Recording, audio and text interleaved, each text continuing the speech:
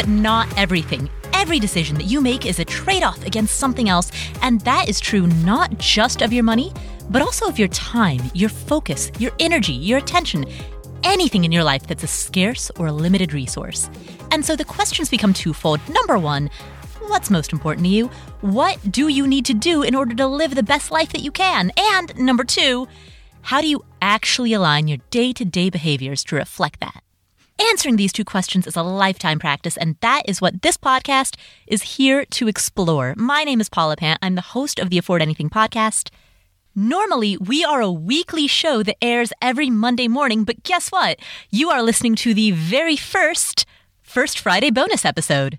So I've decided that for the rest of the year 2018, on the first Friday of the month, I'm dropping a bonus episode, and that is what you're listening to right now. These bonus episodes are a way for me to answer more of your questions. We've been getting a lot of questions that have come in from you, the community, and there's been such a backlog that creating these additional episodes, these first Friday bonus episodes, helps me answer more of your questions. On top of that, I've been contemplating the possibility of maybe turning this into a twice-a-week show where we would drop, 2 episodes a week.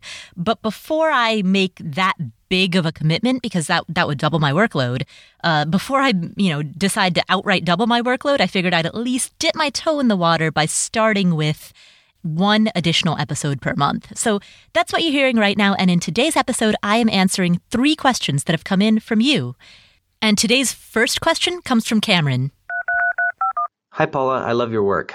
I've been working a corporate job for about 11 years in a field that's okay, but that I don't love. A year and a half ago, I took an expat job and moved my family to the Middle East. The company for which I work offers incredible benefits, including free healthcare and about 30 vacation days, and I make about 60% more than I would in the States if I worked in my field. This allows me to travel with my wife and 4 kids on multiple international trips each year while still reaching FIRE in about 6 years at the age of 46. I feel very grateful for this opportunity. But at the same time, there are several pursuits out there that seem more enjoyable, but they are not very lucrative, often risky, and there's no guarantee that if I had to make money doing them, that I would like them any more than my current job. Since I don't have a clear vision of what I want to do, it seems like a classic case of running from something instead of running to something. So is it bad to just put my head down and grind for a few more years instead of heeding the oft-repeated advice of making every day count and following your passions, etc.? Do you have any advice for how to find that thing to run to or how to frame the decision? Thanks for all you do.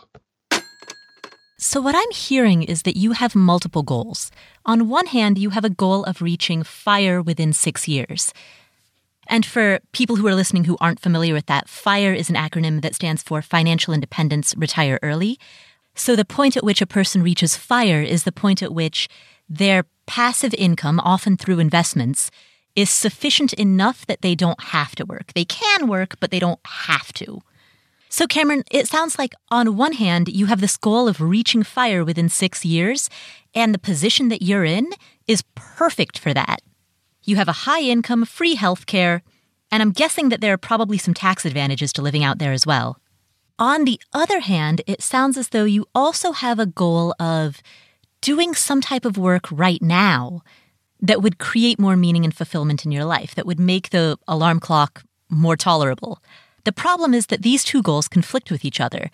And so the question to ask yourself is not necessarily which one do you want more, but rather, which suffering are you more willing to endure? And here's what I mean by that.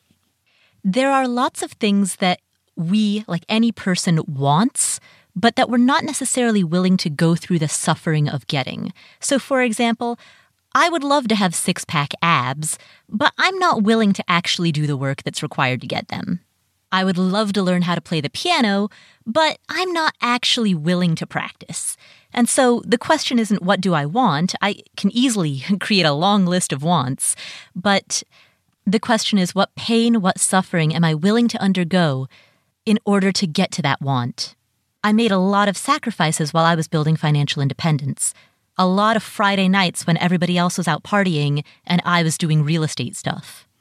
And likewise, it sounds as though your goal is FIRE and you're making those sacrifices right now. You're going through the pain of that right now because you're working a job that you don't necessarily want to be working. I don't know if you actually want to be living in the Middle East or if that's kind of a trade-off that you're making so that you can have this higher income at the moment. But it sounds to me, from what I'm hearing, that you are in the throes of that suffering that is necessary to achieve any goal. And you're looking around and saying to yourself, you know what, this kind of sucks. Do I really want it? Now, I don't want to tell you what to do, but I kind of suspect that you know the answer to your own question, because it does sound a little bit like you recognize that you might be grass is always greenering. And the reason that I say that is because of the comment that you made that you aren't necessarily running to something, you're simply running from something. So you're running from, suffering is a hard word, but I'm just going to keep using it. It's an extreme word, but I'm just going to keep using it.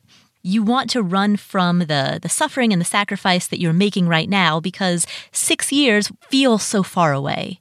And it's natural to want to escape that in the same way that somebody who's training to become an all-star athlete is like, I don't want to go to practice again this morning.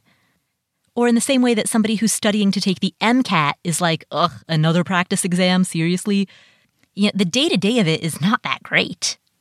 But the thing is, if you were to leave your job and try something else that you thought was interesting, I think you would find that same struggle there. And again, I don't want to tell you what to do, but the fact of the matter is, everything, this is going to sound really glum, but everything kind of sucks a little bit. And that's what makes it great ultimately. Everything that is worthwhile is hard. And if you were to try some new venture, some new entrepreneurial venture, for example, or a new artistic venture, you'll find that, sure, there are a few moments of glory in it, but underneath that, the glamorous part is the tip of the iceberg, and underneath that is a whole bunch of just churning and getting through it. That's true of, regardless of whether you're starting a business, writing a book, that's true of literally anything that you could be doing. And what I hear from when I listen to your question, and I might be wrong, but what I'm hearing is that the daily grind of what you're currently doing is getting to you. And that's totally natural and it's totally understandable. But changing horses midstream might not be the best strategy because you're so close to financial independence. I mean, 6 years is so close. And you've got 4 kids. You have a much higher bar for financial independence than a lot of other people. So the fact that you, with a wife and 4 kids, are able to reach financial independence in 6 years, I guarantee you there are hundreds, if not thousands of people who are listening to this right now who are like hitting the radio in their car going like, OMG, if only I could be in that position, I would be so happy. But I also completely understand why it doesn't feel like that in the moment. And so what I would recommend is not quitting your job because A, you're on a great track and the finish line is so close. And B, as you said yourself, there's nothing that you actually would rather be doing. You would be running from something, but not into something. So I would stay if it were me, I would stay where you are, finish out the next 6 years, reach financial independence, and then the whole world is going to open up to you and your family. And you'll be able to do so much more. And in the meantime, during these 6 years, I don't want you to just sit around being miserable. Find ways to derive meaning and purpose and fulfillment during these next 6 years that are outside of your job. So I hope this isn't a disappointing answer because I realize that what I have essentially just said is, hey, I don't want to tell you what to do, but don't quit your job. Just stay the course. And maybe the next thing for you to do is to think about how that lands with you, how that resonates with you. Because if you're listening to what I just said and there's this deep, deep feeling in the pit of your stomach that is just massively disappointed at the answer that I gave, that's probably illuminating. And that might tell you that the right answer is to not listen to what I just said. A lot of times, the reason to take advice from others is not necessarily for what they're saying, but rather to hear what they say and then recognize how it resonates with you. So I guess that's my final tip. My final tip is don't listen to me. Listen to yourself as you hear what I've just said. And I think that's where your answer will live.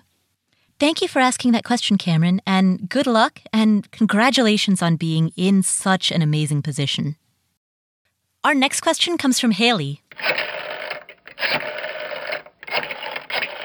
Hi, Paula. My name is Haley, and I'm 22 years old. I need your help in evaluating a financial decision I'm about to make. 1 year ago, I purchased my condo for $103,000 with 3% down and a 30-year fixed mortgage at 4.5%. When I purchased it, it wasn't in great shape. And so I've spent the year doing things like updating the flooring, taking out the popcorn ceiling, renovating the bathroom, and I'm about to finish with the kitchen. Because of this, and the fact that my downstairs neighbor just sold their condo for $120,000, I think I can get it reappraised for at least that value and have my private mortgage insurance dropped, which runs about $60 a month.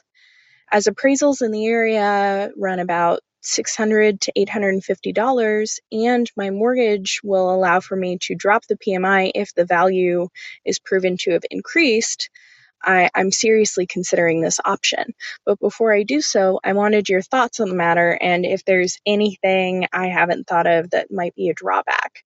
I'm definitely going to continue to own the property for at least 3 years and live in it for 1. So I think over the course of that time frame, I will be able to save the amount of the appraisal and at least break even, if not come out ahead. So what are some potential drawbacks aside from the increase in property taxes that I'm not seeing? And anything else you'd like for me to consider before deciding to proceed. Thank you so much for all that you do, and I really look forward to hearing yours and Joe's potentially thoughts on the matter. Okay, Haley, first of all, you're 22 years old and you've already bought your first condo? You are awesome. That is one of the coolest things I've ever heard. To be 22 and a homeowner by yourself as a young single woman, can we get a round of applause? You're a badass. You're killing it. That's super effing cool. And the level of detail that you included in your question tells me that you are so on the right track. Like you're doing it right. You're thinking about things in a thoughtful, analytical way. When I was 22, I was nowhere near where you are today. So yeah, that's incredible. Now, to specifically answer your question, if you said the appraisal is going to cost somewhere between $660 to $850. If we assume the higher end of that, we assume the appraisal costs $850, and it allows you to save a monthly payment that you're making that costs $60 per month, that means it's a 14-month payback. And since you plan on holding on to this condo for at least 3 years, then the cost of the appraisal is pretty much a slam dunk case, a 14-month payback over something that you plan on holding for at least the next 36 months. Also, if you are going to have an appraisal done, do it while you are still living in the condo, for no other reason that everything just becomes a lot simpler when it's an owner-occupied primary residence. You can certainly get an appraisal done and drop the PMI when you're not living there, but just for the sake of simplicity, since you plan on being there for the next year anyway, you may as well do it while you're living there. In terms of drawbacks, the number one thing that came to my head is that the property might not appraise for $120,000, which means that you will have paid for an appraisal, but the appraisal won't come back at a high enough value that it would allow you to claim that 20% equity and drop the PMI. And that's really another way of saying you're taking a risk. Now, certainly there are plenty of indicators that point to your condo appraising for at least $120,000, but the appraisal game can sometimes surprise you. That being said, even if you did have to get it appraised twice, let's say we'll take the higher end of the estimate, so we'll say the appraisal costs $850, which, by the way, sounds kind of high. I've gotten appraisals done for $400, $500, so $850 sounds like quite a lot. But I'll take your word for it. We'll say that you pay $850 for an appraisal. The first one doesn't come back at $120, and you have to get it done twice. That's still a 28-month payoff, which means that if you hold the property for 36 months, you would just barely break even. But that kind of leads to my next question, which is, why do you want to get rid of the property after 3 years? I understand that after 1 year you want to move out, which means that for years 2 and 3, the following 2 years, you would be using it as a rental property. So once you're doing that, assuming that it's a rental property that performs well, why would you want to get rid of it? Because you don't have a whole lot of your own cash tied up in it. It's one thing to sell a property because you want to get the equity out of it so that you can then use that money for other purposes. But you have so little of your own money tied up in this already, and you already plan on using it as a rental property for at least 2 years, that I'm just wondering why you would want to stop that, assuming that, I don't know what you would be getting for rent, but assuming that it performs well as a rental. And of course, then the longer that you hold the property, the more that paying for the appraisals makes sense. Final thing that I want to say is that you mentioned the tax implications. So taxes are determined by an assessment, not by an appraisal. Appraisals are done by private parties. Assessments are done by municipalities. And the two are not related. So your municipality is going to do an assessment on your property, and that assessment is where your taxes will be determined. The appraisal is totally irrelevant. That's something that only your lender is going to see, so don't even worry about that. Well, I hope that answered your question, and congratulations again on buying your first property at 22. That's incredible. We'll come back to this episode after this word from our sponsors. Hey, have you heard about this company making flats from recycled plastic water bottles? Don't worry, they're comfortable and they look good. Rothy's is a company that makes practical, durable, environmentally friendly shoes. They're appropriate for work and they're really good for travel. They're vegan, latex-free. The soles are made from eco-friendly, carbon-free rubber. The insoles are made from 100% recycled plastic and recyclable foam. And the shoes are made from recycled water bottles. Rothy's has saved over 6 million water bottles from winding up in landfills. And they've done so by converting those water bottles into shoes that look awesome. The shoes are durable, they're machine washable, they're 3D printed, and if you travel a lot, they're totally ideal for that. I love that you can throw them in the washing machine because, let's face it, feet sweat. So I encourage you to check them out because they're the softest shoe you will put on your feet and you can feel good about wearing them.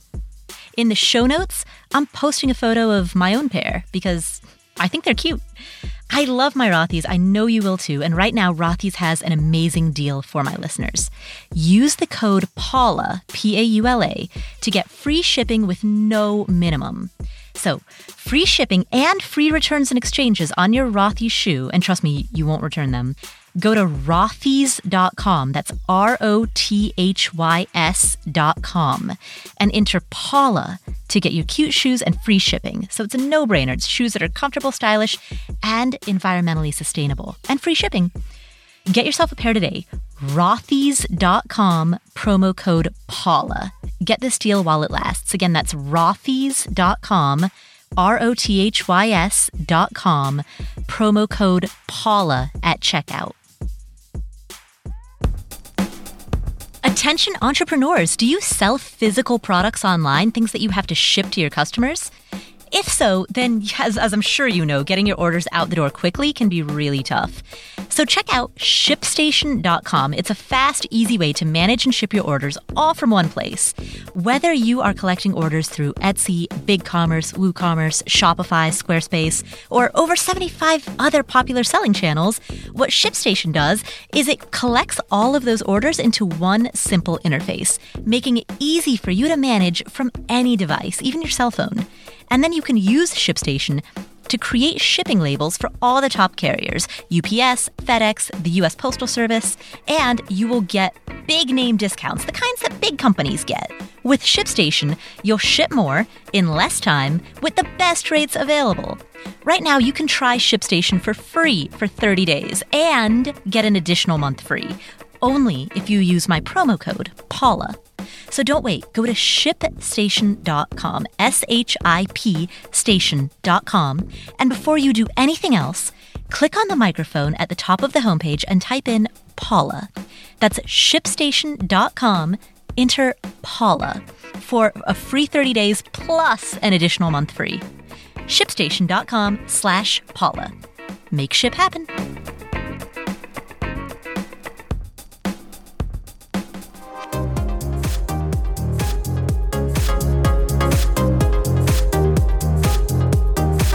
Now, speaking of improving your life in your 20s, that leads to our next question, which comes from Danica. Hey, Paula, this is Danica. First, I wanted to say congratulations on your 10-year anniversary for quitting your job. That is super, super awesome. Something I wasn't sure of, and I'm sorry if you've mentioned this before, but you left for a few years, traveled all over, and when you came back, you were able to buy property and obtain financial independence. I was just wondering if you could explain that intermediary period. How were you able to come back from traveling without working and being able to save and support yourself and ultimately acquire multiple rental properties to obtain financial freedom? Thank you very much. I appreciate your help and I can't wait to hear from you. Danica, first, thank you for congratulating me on the 10-year quit-iversary. So for those of you who are listening who are not familiar with that story, I wrote a blog post about this, which I will link to in the show notes. The show notes are available at affordanything.com/episode 132. That's affordanything.com/episode 132. So anyway, I wrote a blog post about this announcing that I came up on the 10-year anniversary of quitting my job. I quit my job in April of 2008, and so I published that post in April 2018. Now, as I said in the blog post, at the time I quit my job, I was not even remotely financially independent. In fact, I had no concept of that. I didn't know that idea existed. So at the time I quit my job, I had $25,000 saved up. So I quit my job with $25K saved, flew to Europe, and myself and Kim camped. We did not ever pay for accommodation. So we spent 6 weeks in Europe, mostly sleeping in tents. Sometimes there's this program called WWOOFing. It's like Worldwide Workers on Organic Farms. So, and through that program, you can get accommodation and food in exchange for doing day labor, essentially, on farms. So we camped a whole bunch. We did a couple of WWOOFing stints. We had a friend in Madrid who let us stay in the guest room for a while. And then after that, I briefly flew back to the U.S. for maybe like a month and a half. And then Will and I together flew to Cairo, Egypt, along with our friend Laurel. And we flew there on a one-way ticket. And then we spent the rest of the trip for the next 2 years in countries where the dollar stretched a lot further. So, we were in Egypt. We went to India, to Nepal, Thailand, Laos, Cambodia, Vietnam, Myanmar, Malaysia, Indonesia, Singapore. Singapore's expensive. And then when we did go to Australia, which is an expensive developed country, again, we lived in our car. We slept in a Nissan Patrol for 10 months. And during that time, we drove 28,000 kilometers around Australia, from Perth to Broome to Darwin to Cairns down to Sydney. Then we took the boat over to Tassie and then back up to the mainland, went to Melbourne and then up to Uluru and then went back to Sydney, sold the car, and then came back to the U.S. And so at the time that we came back to the U.S., it was spring of 2010. So we moved to Atlanta. We needed a place to live, and so we went on Craigslist. Somebody had told me that the Midtown neighborhood in Atlanta was like kind of a fun, cool neighborhood, like good for young people. So I went on Craigslist. I did a keyword search for Midtown. And then I sorted by price, and I found the cheapest possible place that we could rent. And that place, it cost $400 a month. That was not the cost of the total place. That was the cost of renting one bedroom in an apartment that we were sharing with 3 other random roommates. So there were 5 people living in a 3-bedroom apartment. And me and Will, our share of the rent was $400 per month. And that was split between the 2 of us. So each of us were paying $200 per month in rent per person. So we were living very, very, very cheaply because we didn't have any money. And then while I was traveling, I was still freelancing. I wanted to keep my skills sharp. I wanted to keep my connections going. So while I was traveling, I was still freelance writing occasionally. I certainly wasn't working anywhere near full time, but I would every now and again write the occasional freelance article, largely just so I could have up-to-date clips that I could send to editors. And actually, sorry, to take the story back a little bit, the 9-to-5 job that I quit back in 2008, I was a newspaper reporter. And so the whole time that I was working as a news reporter, I was freelancing. And then the whole time that I was traveling, I was also freelancing. So when I came back to the U.S. in the year 2010, I realized when I tell the story, it might sound like And then I just started freelancing and I made a bunch of money and lived happily ever after. But really, the background behind that is that I had been freelancing on the side very, very part-time from 2005 through 2010. Well, actually, that's not true. I don't think I started in 2005. But from 06 or 07 until 2010, I was freelancing. So when I came to the US in 2010 and decided to escalate that into something that I was doing full time, I already had many years of part-time freelancing experience with all of the incumbent knowledge and connections and confidence. I already had all of that behind me. And so it was through that I was able to escalate my freelancing efforts into a robust full-time career. From that point forward, my story is actually in some ways it's fairly normal in that, I had a day job and I used the money from that day job to invest. The difference was that my day job was not in the form of W-2 employment. My day job was as a full-time freelancer, as a full-time self-employed person. But it was still a day job in the sense that I was trading time for money. I relied on those freelance checks to be able to pay my $200 monthly rent and to buy vegetarian groceries at Costco, and to pay the electricity bill. I needed the money for that. So I was working, but I just wasn't working under the auspices of an employer. And I think that sometimes the detail of that story can sometimes make it hard. When I'm talking about financial independence, a lot of people use the date at which you quit your full-time job as a proxy for the date at which you received financial independence or gained financial independence. And that was not my story. I quit my job and then went and traveled and then came back and escalated the freelancing that I was already doing into something that became full-time. And then, at that point, I was analogous to any other full-time worker who was investing the proceeds of what that full-time worker made. So, does that make sense? I hope I'm explaining this in a way that flows, because the narrative arc of this story is not super clean. But I guess the key takeaway is I made money as a self-employed freelancer, and I lived super, super cheaply. Will and I both lived very cheaply. And we invested every penny that we could possibly save and invest. We were gung-ho committed to investing. And so I guess the short answer to your question is I busted my butt becoming a self-employed person, a successful self-employed person. There's a saying that among people who decide to become self-employed that you'll work 80 hours so that you don't have to work 40. And that is totally true. I worked around the clock. I wrote until my fingers hurt, building an online business, because in the beginning, even when we bought our first rental property, I still didn't really have a concept of financial independence. That wasn't my goal. My goal was simply to always be self-employed. I never wanted to go back to working for somebody else. And so initially, the reason that I was working so hard is because I wanted to build a laptop-based, location-independent business that I could run from anywhere, so that if I ever wanted to go spend a month in Bali or hang out in Thailand or go back to Australia and live in my Nissan again, I would be able to do so. And so that was my goal. And then I just started investing in rental properties on the side, just as a way of diversifying my income streams. When we started investing in rental properties, we didn't have an idea that would lead to FI. We were just trying to create multiple streams of income as a safeguard or as a security net against needing to work for somebody else. And with that first property specifically, we were also just trying to get our own housing costs down to zero. Will and I combined were paying $400 a month in rent. And so we thought, hey, if we buy a triplex and move our roommates into it with us, and then also rent out the other units, we can get our own housing costs down to zero. And by doing so, we'll save this $400 per month expense.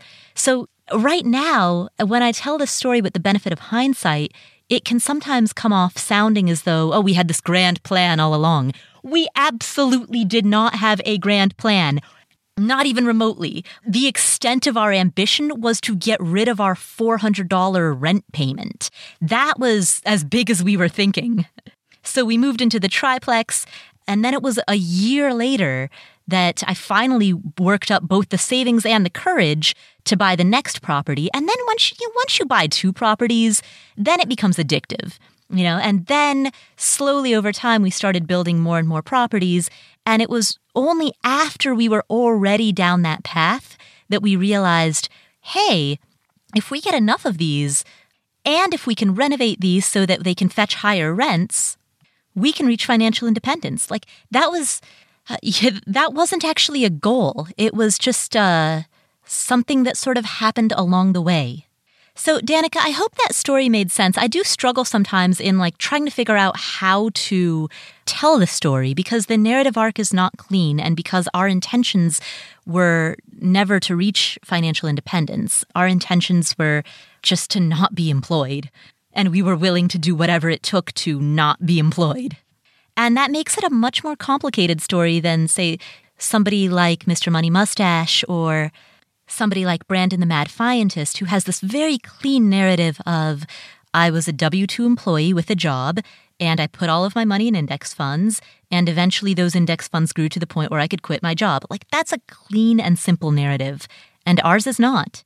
In the show notes, I will link to the About page on my blog, and maybe that will help answer some questions. If you haven't read it yet, I think that might clear some things up. So thank you for asking that question. I hope it was helpful. And again, you can reach the show notes at affordanything.com/episode 132.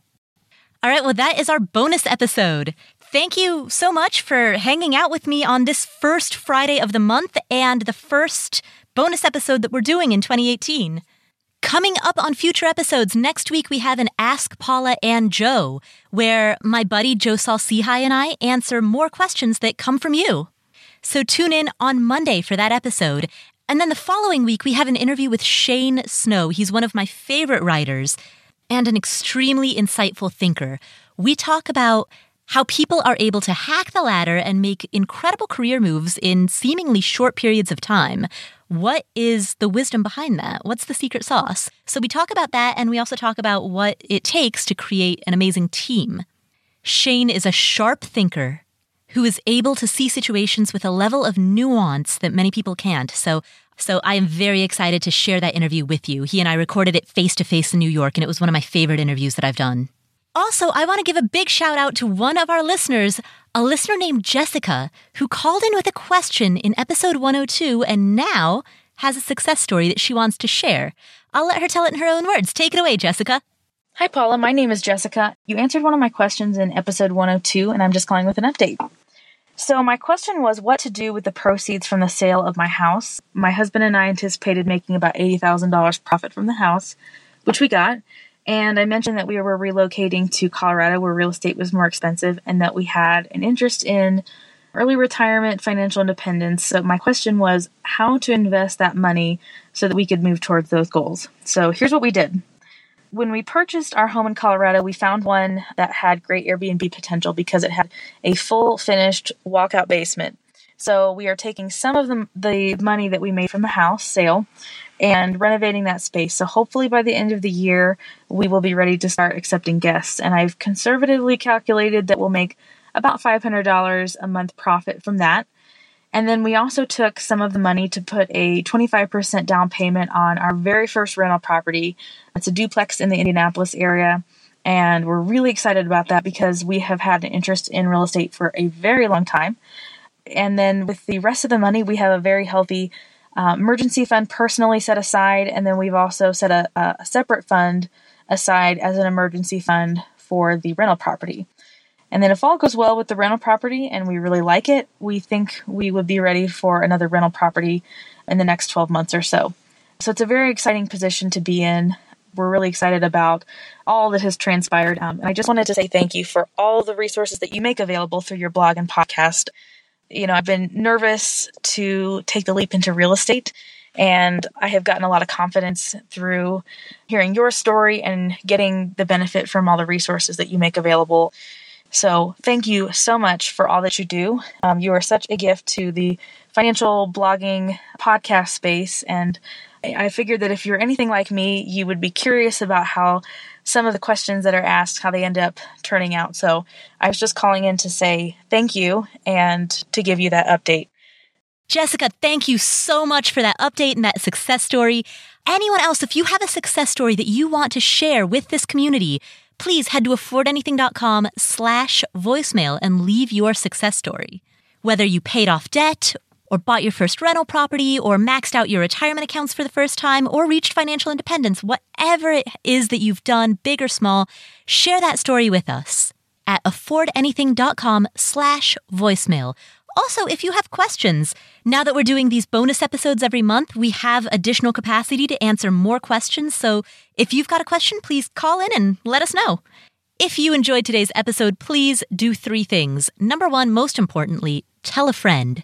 Number 2, subscribe to this show in your favorite podcast player, whether you use Apple, Stitcher, Overcast, Spotify, whatever it is that you use. And number 3, head to affordanything.com/iTunes. That link will redirect you to a page on Apple's website where you can leave a review. And these reviews are incredibly helpful for allowing us to interview better guests, expand our reach, grow this community. So a huge thank you to everyone who has left a review so far. We have more than 500 ratings. That's incredible. So a big thank you to everybody who has done so. And if you haven't yet, please head to affordanything.com/iTunes where you can leave a review and subscribe to the show. Thanks so much for tuning in to our first Friday bonus episode. My name is Paula Pant. I'm the host of the Afford Anything podcast, and I will catch you on Monday for our regular weekly show.